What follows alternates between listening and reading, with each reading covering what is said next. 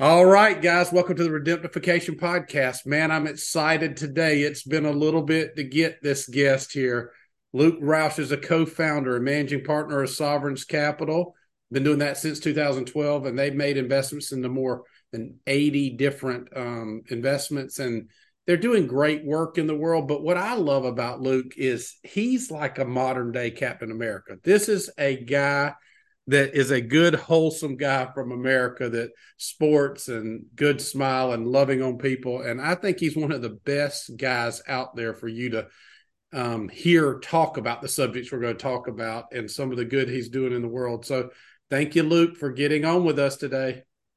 Well, I appreciate the opportunity to share, John. Your intro is more than generous, and people say that you're a reflection of the 5 or 10 people that you hang out with the most. So it's as much a reflection of who I've had a chance to hang out with in my life as anything else.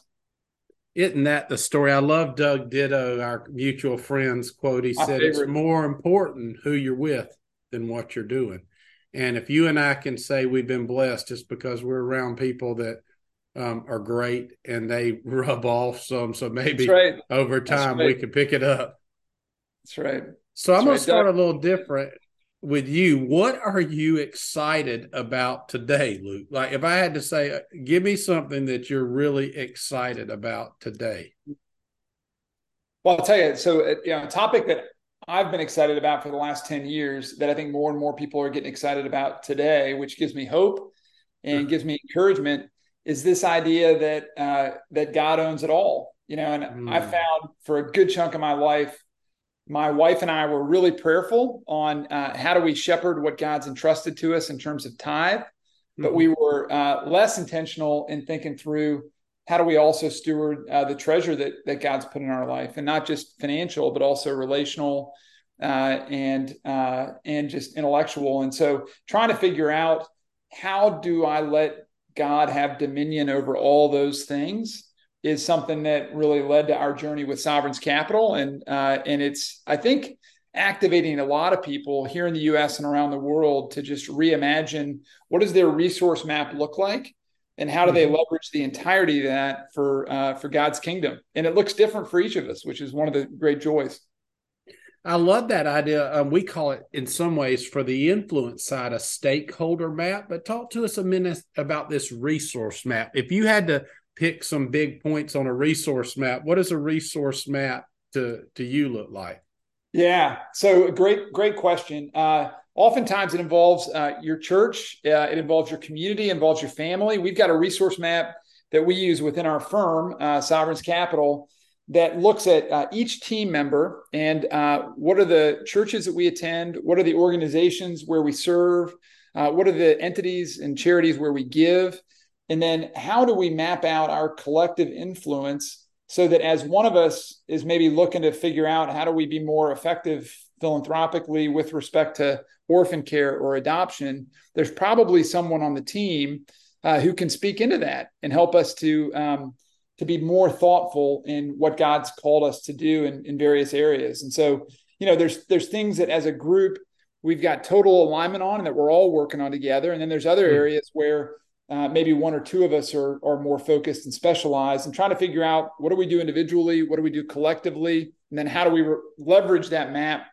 for optimal impact is something we spend a lot of time thinking about. But we didn't start thinking about it until about 3 years ago, which was a miss for the first 7 years of our history. No, I agree with you, and I love what you're saying. I've had this experience in the last few months where Ash and I took on this specialized food plan and exercise plan that's woven together, and we weigh every ounce of our food. We have every snack and every meal and every exercise lined up, and the amount of gains I've experienced have blown my socks off. I'm We in the look best good. shape of my dang adult life. No kidding. I even think I'm getting a hint of abs. They're coming in. I think I may actually have them under there. They've been under a comforter for a long time, but they're coming out. And so all I'm saying, like you're saying, getting abs ain't easy. Mm. And nobody gets them if they don't do the work. But and your intentionality to this is beautiful because there are people on our team who have paid the price to have more wisdom and genius and gifting around a certain area. And if we can't leverage that within our team, how much more difficult we start going outside trying to find answers somewhere else. And so you first got to know what's each team member's gift, right? That's And right. where they focus. And it involves, some amount of vulnerability, right? Because, for most of us, and certainly me, I've got some areas of strength and I got a whole bunch of areas of non-strength. So admitting kind of where am I, where do I feel like I'm at least serviceable in terms of competency? And then what are all the areas where I'm not serviceable? And how do I surround myself or engage with people who are really great in those areas? And vice versa, that involves some vulnerability, some transparency that, our world generally doesn't celebrate. And yet, as the body of Christ, we know that different people, right? Like if I'm an eye or if I'm an ear or a hand, I need to know what my job is so that then I can be a part of a more collective whole body of, believers all kind of running in the same direction. And in some cases, there are skills, competencies, and abilities that are not served necessarily by believers. So how do we collaborate in a number of ways that are very appropriate with the secular world? We do not, as a group, I think, want to, resort to retreating into some sort of a holy huddle. We need to be in the world and engaged with the world and collaborating where we can with the world, and yet not lose sight of the fact that we do it all for the glory of God, not for our own self, or not because we think we can solve our own problems. So you nailed it. And I mean, I think that two different things. One is inside the group of those who believe. Like I'm thinking about a conflict that I'm currently working through. And I came up with 4 dispositions that I wanted to know as I'm getting on a call with another believer and trying to work through a disagreement we have. And I said, and this has got all the usual suspects: friendship, sharing our faith, working together, all this stuff. And so it's, I asked God, I said, man, this stuff seems so tangled. And what he put on my heart was, the difference in tangled and woven is intention. And you got to ask yourself if I'm intentionally working with you and in these things. And I say, oh, yes, you are, Lord. So I said, there's 4 things we could do. We can reconcile and continue to do business together. We can reconcile and not continue to do business together. We can not reconcile and not do business together, or we can try to fight about who's right. Now, if you'll tell me which one's the goal, then I'm going to get real clear on what methods I need to be using to collaborate with you because my goal is reconciliation. Honestly, that's more so than any other single thing, because I believe it's a key characteristic of being a believer. And not even to do with business. That needs to be our life characteristic, and it sure should be in business. Yeah, no, I totally agree. And look, if you're dealing with people, for as long as people are involved, you're going to have differences, and you're going to have things that need to be reconciled. If you got a company that's purely like an intellectual property estate or something like that, maybe a music catalog, then maybe not that many people involved, but even then, there's always then you want to sue somebody over whether or not it's another song running underneath it, like they just did. That's right. So, conflict is normal. It's neutral and it's natural. It's what you do with it. And you guys, do y'all test personalities? How do you match people inside of Sovereign, either inside y'all's company or companies you invest in? How do y'all bring better alignment? What's some of the tools you use? So we use a tool, we use a number of different tools, but the one that we've used most consistently over the last 10 years is a tool called Professional Dynametric Programs, PDP. And we go through a company called Know Your Strengths. It does that. And it really is about helping people understand how they're naturally wired on different dimensions. So extroversion, introversion, high pace, low pace, high conformity, low conformity. And then trying to think about what is the role that we're going to ask someone to do who's been successful in that role within our organization, and who we're looking for needs to be able to map more or less against the characteristics that make someone successful in that role.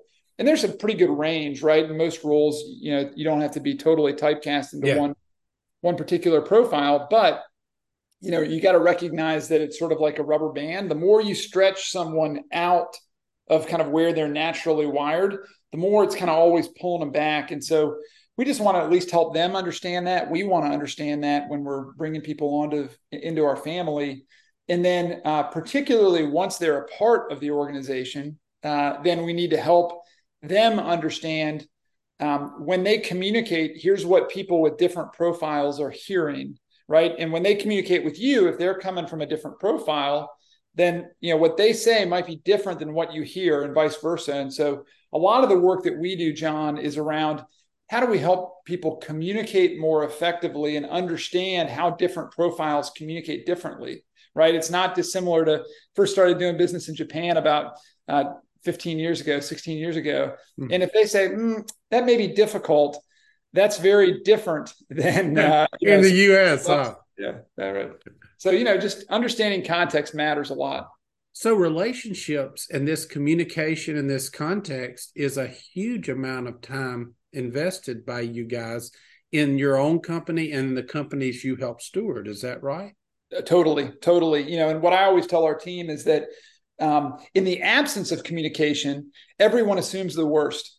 And, I know that. I've experienced that for, 20 years, 25 years, and yet I still forget it. And so when I don't hear from a CEO for 2-3 months, I immediately think something must be jacked up. As I say it sometimes, I say in the absence of communication, we go negative. Yes. And it's sad. I mean, but it is that way because you remember the last time you had no communication, somebody threw a flaming bag of manure with holes in it at you or something. Oh, yeah. Absolutely. So we try to over communicate. And, the other thing is, I think particularly in today's work environment where everybody's remote, the importance of keeping a short list of accounts. If there's something that's bothering me about Henry, man, I better call him up and tell him, within a day or two of, hey, this is kind of troubling me, and I just got to get it out on the table. That's like taking stones that I naturally want to carry in my, knapsack around and just unloading them, right? Before it's like an onslaught of. Because then one day you got a knapsack full of stones, right? And he bumps it and all of them go on him. That's right. Or somebody else. Short list of accounts. And also, keeping clear on sort of, if we're frustrated by one thing, trying to keep that thing segmented to that issue and not having it spill over into all these other things. We've all had experiences in marriages or as parents where we've just kind of let one thing affect something else. And then it's very confusing for the people that we're working with of like, what's going on here? Like what usually it's not that one thing, it's something else that led to where we are today.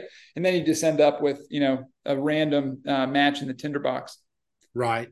Well, and it is difficult. I tell two things about that, especially unforgiveness. And all of us deal with this is nuclear waste in the basement. I said, when you bump into this, I said, how do you know if you have unforgiveness? Well, you'll probably be fussing with them in the shower and they're not there and you win. And I said, so if a conflict you have is not just hysterical, but historical, there's unforgiveness, right? Because good. It has the power of a past. Like me and Ash used to start out over microwave popcorn and end up on your mama and my mama. You remember when, you're back and you're like, no, this is not about microwave popcorn anymore. And so all of us have this in companies. I mean, the model of conflict resolution, care, over communicating in companies, those tools are still not that commonplace in most people's world. No, you're right. You're right. And it's one of the things that actually, I think, gives our profession a bad reputation. So, one of the reasons why private equity is so maligned is that in a lot of cases, they're either one of a couple of things go wrong. One is that there's not clarity around expectations on the front end. So, a private equity firm might dance around how long they're going to hold an investment or how they're going to decide whether they put additional growth equity into the investment. They just kind of remain a little bit nebulous on that because they don't really want to get out in the open on a shorter hold period, for example, or, some milestones that are definitely going to need to be hit before additional capital is put in. And so what we've found is that the more you can be clear around expectations on the front end and, in the interim, if there's something that's not going well, you need to be able to talk about that without too much time going by. Otherwise, the CEO gets frustrated, or the firm gets frustrated, or if the board meeting goes into executive session with more than about 20 minutes left, sometimes that is indicative of a problem. And so that's one of those, like, it's not always the case. In case you're listening to this and I'm on your board and we go into executive session, 40 minutes left, don't anticipate that there's a problem. But, sometimes that is an issue. Yeah. Well, and it's, again, we go back to this thing. One thing I realized about expectations is expectations are unvoiced demands. And I really find mine and others find theirs when we bump into them, right? When they're not met. And so one thing I realized that we use the terminology provisional, plan, and promise from our buddy Steve Cockram. Provisional, no idea is a bad idea. Let's brainstorm. Plan, we're going there, but we don't know how. Promise, come hell or high water, we gave our word. Yeah. And we're speaking all three of those in a conversation, and people are associating where they believe we are. And what our team has learned to do is, let's tell us what's provisional. Because for me, I speak about 80 to 90% provisional. And if you've got a position of authority, people take it as a plan or a promise. And so we have to, and we have to identify that. And that's really a difficult thing. And I know when you go talk to somebody about a deal, they're wondering, does he want us to do it? Is this something he's thinking about? And so how do y'all kind of navigate that? Yeah. So this is something I've learned the hard way. This is we have a motto in our firm from the early days that we don't publicize as much today because it just feels a little bit less professional, but I'll let you in on it. Henry and I used to say in the first 3 years that we just want to suck less tomorrow than we did today. And so this is an area where we've learned to stink less than we did yesterday, in part because we've made so many mistakes. And so, and they're so painful, it makes an impression. That's right. Yeah. Smart people learn from other people's mistakes. Most of us learn from our own. And so I really feel like this is an area where we have not always done it well. I have learned, as I work with different people on our team, if I come across a deal and I say, hey, I'm interested in this deal, it really means what it says, which is I'm interested in this deal. I don't know whether this is a deal that we should do. And yet, in the absence of knowing for certain, I always tell our group, we want to sell for the right to buy, right? Like, we don't know yet. They don't know yet whether they want us as a partner. We don't know yet whether we want to be partnered with them. But as we're getting to know each other, we need to be able to put forth an idea that, hey, maybe we do really want to partner with you. And so let's behave that way rather than just sending over 20 questions for them to answer and fill out and send back. Let's actually spend a little more time being relational, understanding where God has them, where they want to go with the business. And, really importantly, Henry and I learned this, we don't fall in love with our dream for what we're going to do with the business. We fall in love with their dream for what they're going to do with the business. And so we are not in the business of actually changing out management teams and taking control of, the operating company and putting our own CFO and CEO in place. We largely, not always, but almost always, we want to find teams that are functioning really, really well and where the senior leadership wants to roll their equity forward and be shareholders with us. And so anyways, falling in love with their dreams, not our dreams, and also being clear around where are we in our process so that it doesn't come across as transactional, but comes across with what we want to aspire to, which is more of a relational engagement.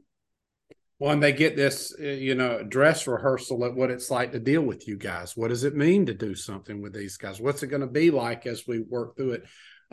So what do you wish people knew about it coming to you with a business that very few people know? And what do you think that you see people now doing that you're glad they know? So what do they not know?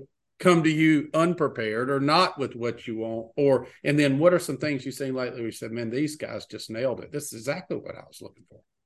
Yeah. I think that, maybe there's some distinctives in terms of like what we're looking for versus what a lot of other private equity. So I can speak to what we're most focused on rather than, what I think is generally true. Let's do that, because Sovereign is quite different in the approach they're taking to this. Yeah. And with a kingdom forward instead of stamping that at the end. So that changes the dynamics of everything you do because it's supposed to be to the glory of God, right? Yeah. And so generally, we're looking for founders or business leaders to come to us with a need that is not purely financial. So we have the ability to write checks. We do write checks, in some cases, large checks. But what we're also looking to understand is like, what else do they need? And so, we understand how to sometimes make other acquisitions around a core platform. We understand how to raise additional capital over time.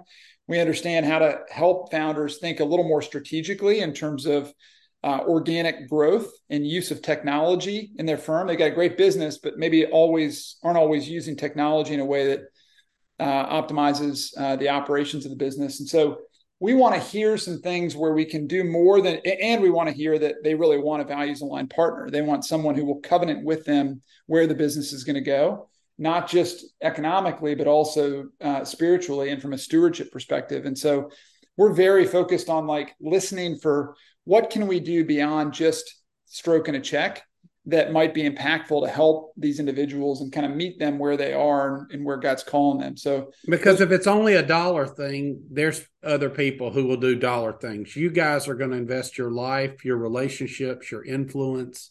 Yeah, that's right. That. That's right. Yeah. And so we're looking for that.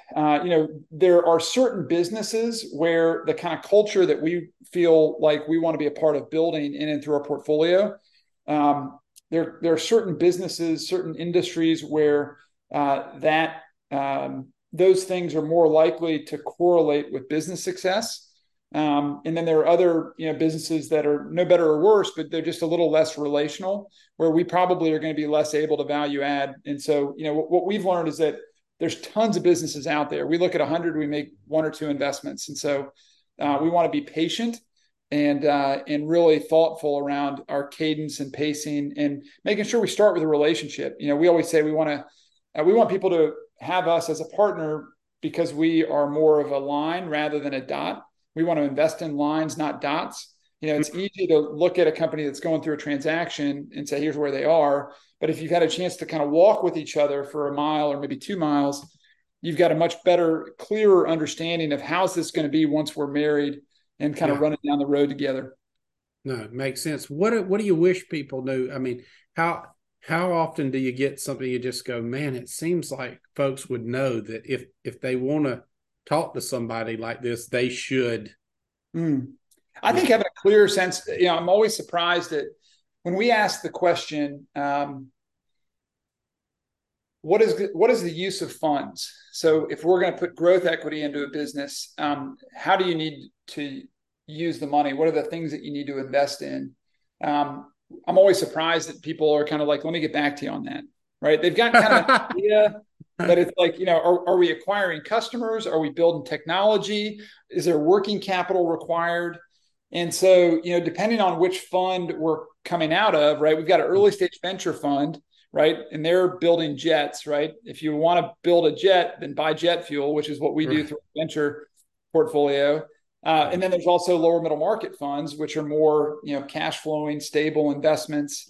A lot of times that capital is really to retread on the cap table and do a secondary transaction, allow some people to get liquidity, some people stay in. So, but it's stabilized, and y'all are coming from a different approach on that. Different approach, yeah. So having a sense of like the founders know what they need capital for. That's really important. Number one. Number two is sort of what do they want to build together, and we should talk about something beyond just we want to grow 20% year over year for the next 10 years, right? There needs to be something else like the why. Why are we doing what we're doing? If there's one thing that we've learned, it's that founders who are motivated, back to Simon Sinek's famous TED Talk on Start with the Why, if they're motivated by the why, that's likely to produce a resilience in their focus on the mission that they're serving. If there's not really a why, it's really just about the manufacture and distribution of more widgets.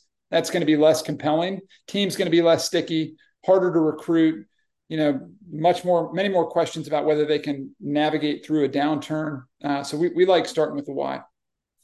It's so important because you guys, I mean, really you're in things for the foreseeable future, right? You don't set out and say, we're going to get in this and this is going to be, Do y'all ever have a time horizon that you think? Yeah. And how do y'all think about that?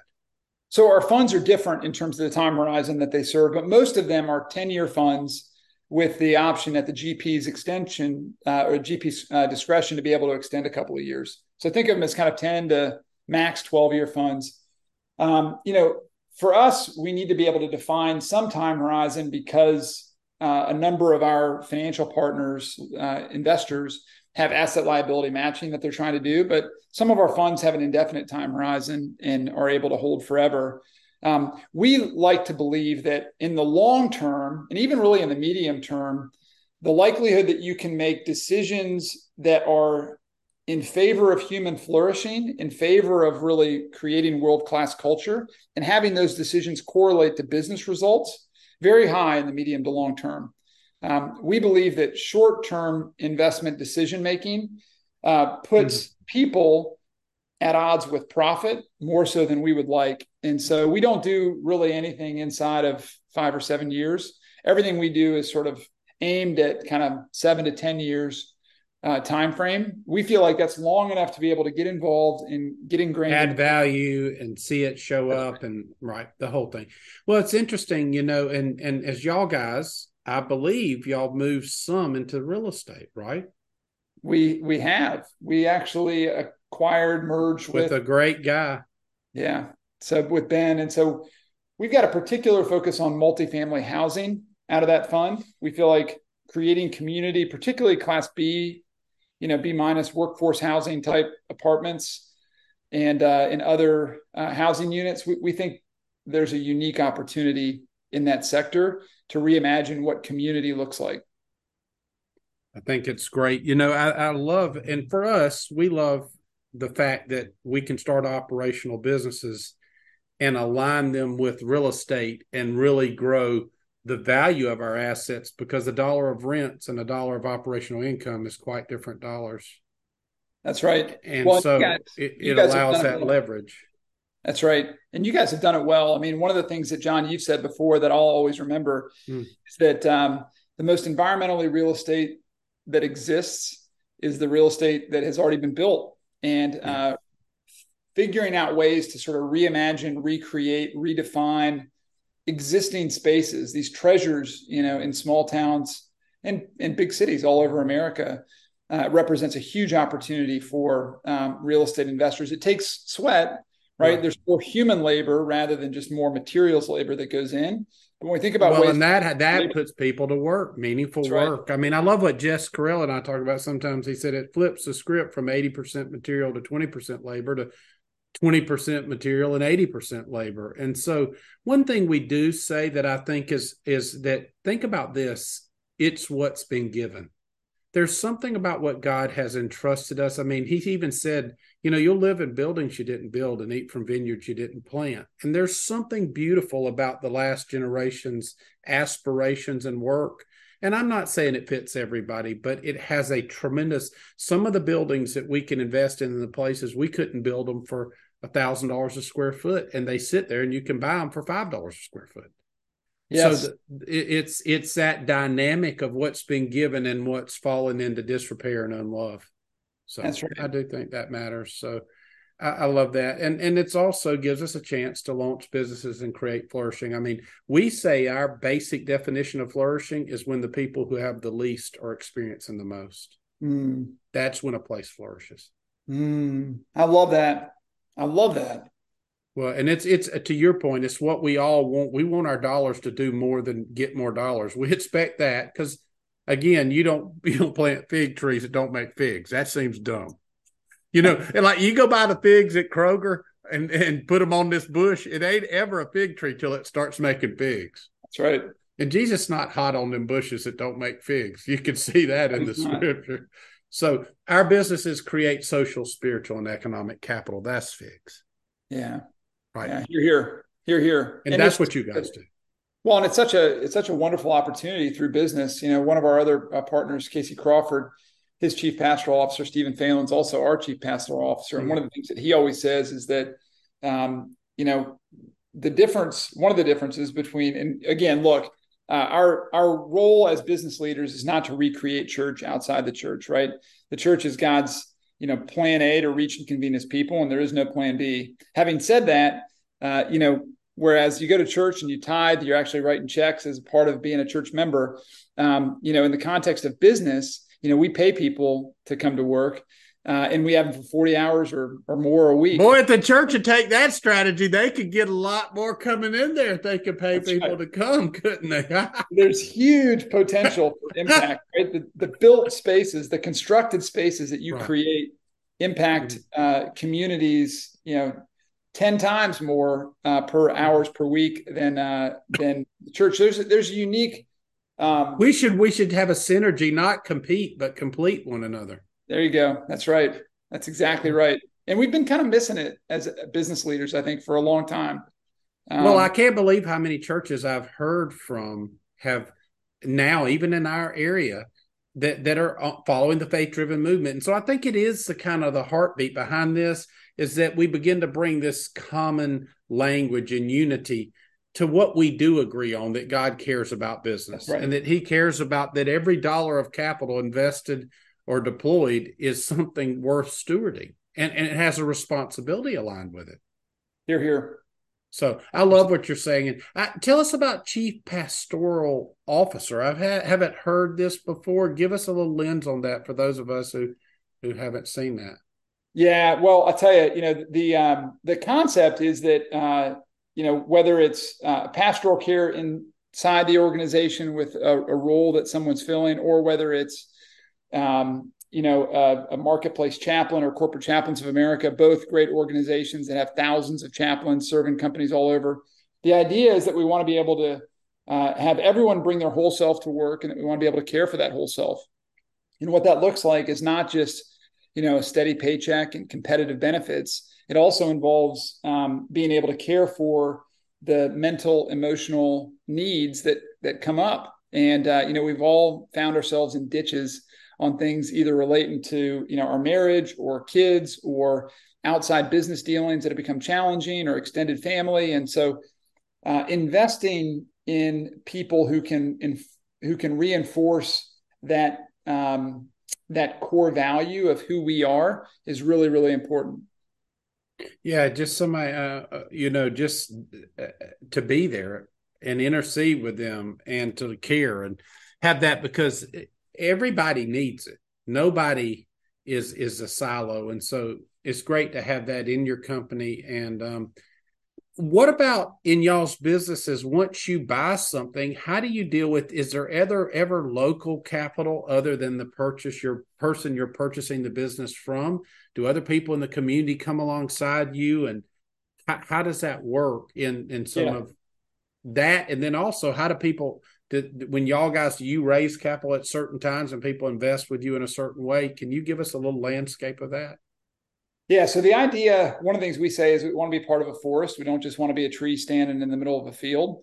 And so to the extent that we want to be a part of a forest, oftentimes that means including other people in rounds that we put together. What we always look for is the folks who can bring some specific expertise, either about the industry, the geography, or one of the core functions like sales expertise. And so we'll usually look to syndicate deals that we're a part of based on expertise and competency in one of those three areas. And sometimes it's other firms that we've gotten to know well and have gotten comfortable with, have a similar mindset around value creation and time frame. So that's kind of how we think about working with others. We think that the largest fund that we've ever raised as a firm is a fund of funds, where we invest in other faith-driven general partners that are called to go and do the work that God's put in front of them. They do it in a different way than Sovereigns does, but a few years ago, we identified that we wanted to see more founders or general partners of these firms be encouraged to embrace their faith as they go about their work. So that's one of the ways that we feel like it's important to kind of build an ecosystem, not just a diversified asset manager, but really build an ecosystem of faith-driven investors. On your other question of kind of how do we raise capital, every few years, each of our strategies goes through a fundraising cycle. It's both wonderful to be able to tell our story to to get out and do that work, particularly in an environment right now that just has a lot of uncertainty. But by God's grace, we've had just the right amount of capital and all of our funds, and we're enjoying what we're doing. So that's a part of my job that I used to really not enjoy, and I've learned to enjoy it and lean into it when that's a part of my day. Well, and I know a lot of our friends are in the funds with you, people, mentors I have and all. And I'm just so you guys have an excellent reputation, and you're thoughtful about what you're doing. And with every dollar, I love my buddy Brent Beshore says two things. He said, money comes with people. And the people is the big thing, having that relationship with them. It's their capital, but it's the relationship with them. And then secondly, in some ways, we can use our funds to force virtue. We can say, hey, this is what we believe. And if you want to invest alongside us, this is how we're going to honor God. And if you want to come in, then that virtue is decided by the methodology we go about it. And that's something that I think is interesting, that concept of forced virtue when people do business with us. Well, it's a great point, John. In the original foundational principle of sovereigns was that capital has influence, and that influence can be a good thing or it can be a challenging thing. And so, nowadays a lot of people like to complain about Larry Fink and BlackRock and sort of what's happened. What was originally something that we all felt good about with ESG is kind of shifted in a different direction in more recent years. And I think that as believers, it's our job not to just complain about that reality, but to actually wade in and be a part of having our voice be heard. So to your point, there's some that would say, hey, we need to retreat from embracing or start engaging with some of these different companies. I actually think that how we vote our proxies on public companies, how we vote with our dollars in terms of asset managers that we allocate to, and then at the same time encourage them towards what God might be pushing them into. I think there's a great opportunity to actually seize that influence that we all have as believers who are also investors, rather than just abdicate that authority to others. It's one of the great opportunities of our time, particularly the next 10 or 15 years. Well, and I think something you've hit, and I believe this deeply, I was talking to somebody about us the other day, is influence is something given by God to be stewarded. And I would say just as intentional as your dollars. I totally agree. And so we have a responsibility people care how, when you show up somewhere or I show up somewhere or the folks listening to this, people care. That's right. They do care. And we have an opportunity. I never knew this. I learned this in the most silly way, but it's not, I guess, silly for me. I should have got it. But when my father passed away, my partner, Brad, just came and sat beside me and listened to me cry. He didn't say anything. He just sat with me. And then when his dad died unexpectedly, it was only 50-something years old, I sat beside him. And I said, now when somebody's sitting beside me, I know what it feels like, somebody's presence. So this must be how valuable mine is for somebody else. And so that's what we see here. We all can be a somebody for somebody. It matters. That influence dang matters. Amen. Amen. And, there's a huge potential. One of the things that we say, my mom used to say, two things. My mom used to say, you catch more flies with sugar than you do with salt. And it's true. And the way that manifests in kind of what we do is we talk about, we want to be known for what are we for rather than what we're against. As believers, I think there's a temptation day to day for us to wade into whatever the latest debate, all of which we have real strong views on. But the tendency is to kind of wade in and just be critical of what we see out there, right? Whether it's whatever they need to fix this, change this, do this. Like we want to back up the truck and say, hey, we want to be providers of capital to businesses where we see human flourishing occurring, where we see a full manifestation of the gospel and what it looks like to love your neighbor in and through a company, right? To be redemptive, restorative, creative in the work that we're doing. We want to be able to be positively screening and known for what we're for rather than just what we're against. Yeah, it's funny. I heard the term. They say everybody's got their shoulds. You should do this. You should do that. I tell people, stop shoulding on everybody. Yeah. Because we don't need to do that as believers. We've got the word of God, which is we've got the mother lode. We've Yes. got all truth that we need to make decisions and flourish. And all we have to do is take biblical principles and make it applicable. Back to that business conflict I mentioned, one thing I've suggested is that we have godly men, the multitude of godly counselors sit on a call with us and they get to make the decision. Yes. They hear it and they get to decide because we're in it. And what are us as believers doing, fussing with one another without godly wisdom? And it's not, we have to change. We have to be different. We need to be operating from love and biblical principles. I mean, the biblical conflict formula is go to them with a witness, and then get godly counsel around you. And Right. it'll get clear what three of those three you get through 90-something% of them that way. Well, Matthew 18 is a great admonition, particularly amongst believers, for how we should resolve conflict. And, we've had to run that process any number of times, people inside the firm, outside the firm. And you mean everything just doesn't work perfectly for you guys, just like all downhill coasting, take your feet off the pedals kind of thing? Oh, man, there's definitely 108 companies, man. There's some doozies we've had to work through in the last 10 years, but we're better for it. And I feel like there's always things that we'd probably do a little bit differently, but trying to live without regret. And if we're communicating well and really genuinely trying to love our neighbor, even when it's hard, then we can look ourselves in the mirror. Yeah. Well, the last couple of things I want to run by you. One thing before we jump into our final things is, what do you say about, you had mentioned something in some of my research around proprietary relationships. And I thought, what in the name of Jesus is proprietary relationships? So tell me a minute about proprietary relationships. Well, I would differentiate. So what we're really trying to communicate with proprietary is more, there are process deals that bankers and sell-side brokers bring to market. And then there are relational deals where we're able to source the individual through a natural network that we have. We like doing investing when we can actually get to know the seller and when we can actually listen to what they really feel like God is calling them to. And for that to occur, not always, because there's some great bankers out there who are also believers. But it's mostly proprietary. That's what you're saying. It's a proprietary deal flow where you've met someone by organic. That's right. Care and relationships where someone thought enough of you to introduce someone they thought enough of. That's right. The opposite of proprietary would be, here's the SIM on the deal. Don't talk to management. Just tell us what you're willing to pay for the company, and bids are due at midnight.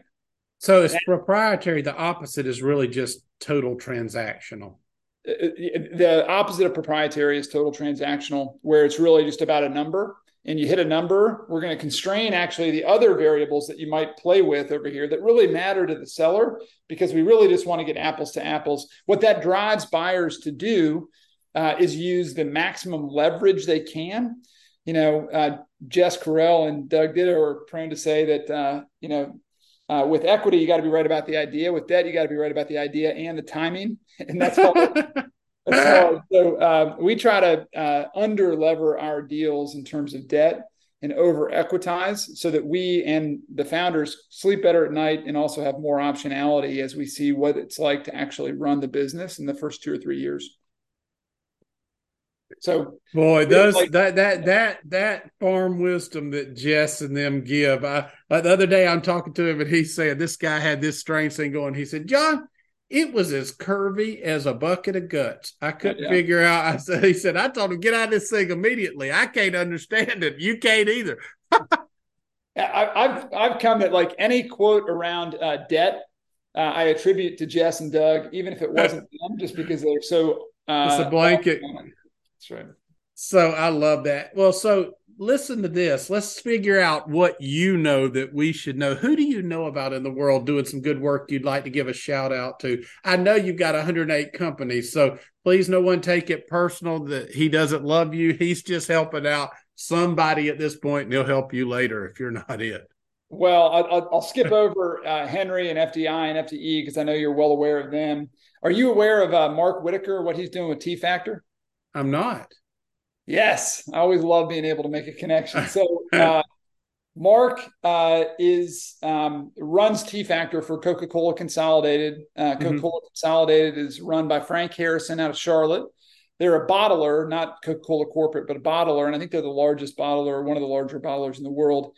They've got 108 bottling facilities, and they're a publicly traded company. And Mark, in cohort with Mark's got a tremendous testimony that I'll spare you on, but I'll give it to you later. I'll let him give it to you. But the work that he's done with Coca-Cola Consolidated's legal department to figure out what are the practices and principles that we can lean into as a publicly traded company that demonstrate who we are in our faith to our employees and to our community, and how do we actually stay in bounds and compliant with all the different things legal wise that they need to be able to maintain compliance on. It's a phenomenal course. They do it twice a year. It's virtual. It's 5 hours. Yeah. We need that. I mean, isn't that something we all have to run into? How do we best be wise as a serpent and harmless as a dove? How do we live in these worlds we live in with the most integrity we can? What a great one. All right. 10 points for that. What about you? What have you done that we should do? What's an experience you say we have to have? Oh man. So you kind of teased me with a potential example, and then my mind started to run on it. But if you've never hiked the slot canyon that leads to the Grand Canyon called the Havasu Canyon hike, it is about 3 hours north of Phoenix. You take off from Hualapai Hilltop and hike down to the Havasu Indian Reservation. There's 3 spectacular waterfalls down in the canyon that are just extraordinary. You can swim in. So great summer adventure. Very difficult to get reservations, but if you show up with some amount of cash, you can usually find a campsite. So go with the cash campsite method he's recommending if the other doesn't work. Which one of my mentors said, son, always carry $100 bill. I said, why? He said, because sometimes you may get on a plane and you don't want to sit next to that squalling baby. And he said, I promise you somebody will take your seat. It's great. Yeah, that's wisdom from a man who traveled a lot for a long time. So that's very good. What have you read that we should read? So I'll give you, this is one that actually Stephen Phelan, our chief pastoral officer. Loving God and loving people. Yeah, and so it's part of the movement mortgage story, but Stephen and Casey have become great friends. This is just to show you kind of a cross section. It's the right length. It's a teeny book, guys. It's maybe like 60 pages or 40 or so. Most people feel like, they take a book that's this big and then they have to make it about that big. Otherwise, they have to charge for it. Stephen, my good friend, resisted the urge. He stayed and just went small. That's right. So I'll send you one of these. Awesome. Got it. Loving God, loving people. And I'll send you as many copies as you want, or Stephen will rather. Great. Well, that's good. I can't wait for our folks to hear about where can they find. I'm going to put all the links in here, but I guess all the normal suspects, if they want to learn more about Sovereign and the work y'all are doing in the world, I'll put your website, social stuff, anything else. Yeah. We're a little restricted right now on what we can do. We need to work with accredited investors and qualified purchasers, but later this year, we're working on a product on the public equity side that will be more broadly available, but that's not here quite yet. Yeah. And of course, there's a lot of our clients or accredited investors will want to think about. And guys, when you see the list of stuff they own, do business with them if you can. I mean, I love putting my money to work in the kingdom through good folks. Luke, you guys are awesome. The good y'all are doing and the kindness you've shown all kinds of folks, and Ash and I especially, is over the top. And so thank you for loving God and loving people in a way that is so attractive. Well, I appreciate the opportunity to be on, John. I think so highly of the work you and Ash are doing. It's an honor and privilege. So very, very grateful. Well, guys, check all these things out. And if we blessed you, then tell somebody. If we didn't bless you, listen to another episode, because I'm sure it will. It will bless you, and tell somebody. We want folks to hear more about the idea that we can redeem people and places to their intended beauty and glory.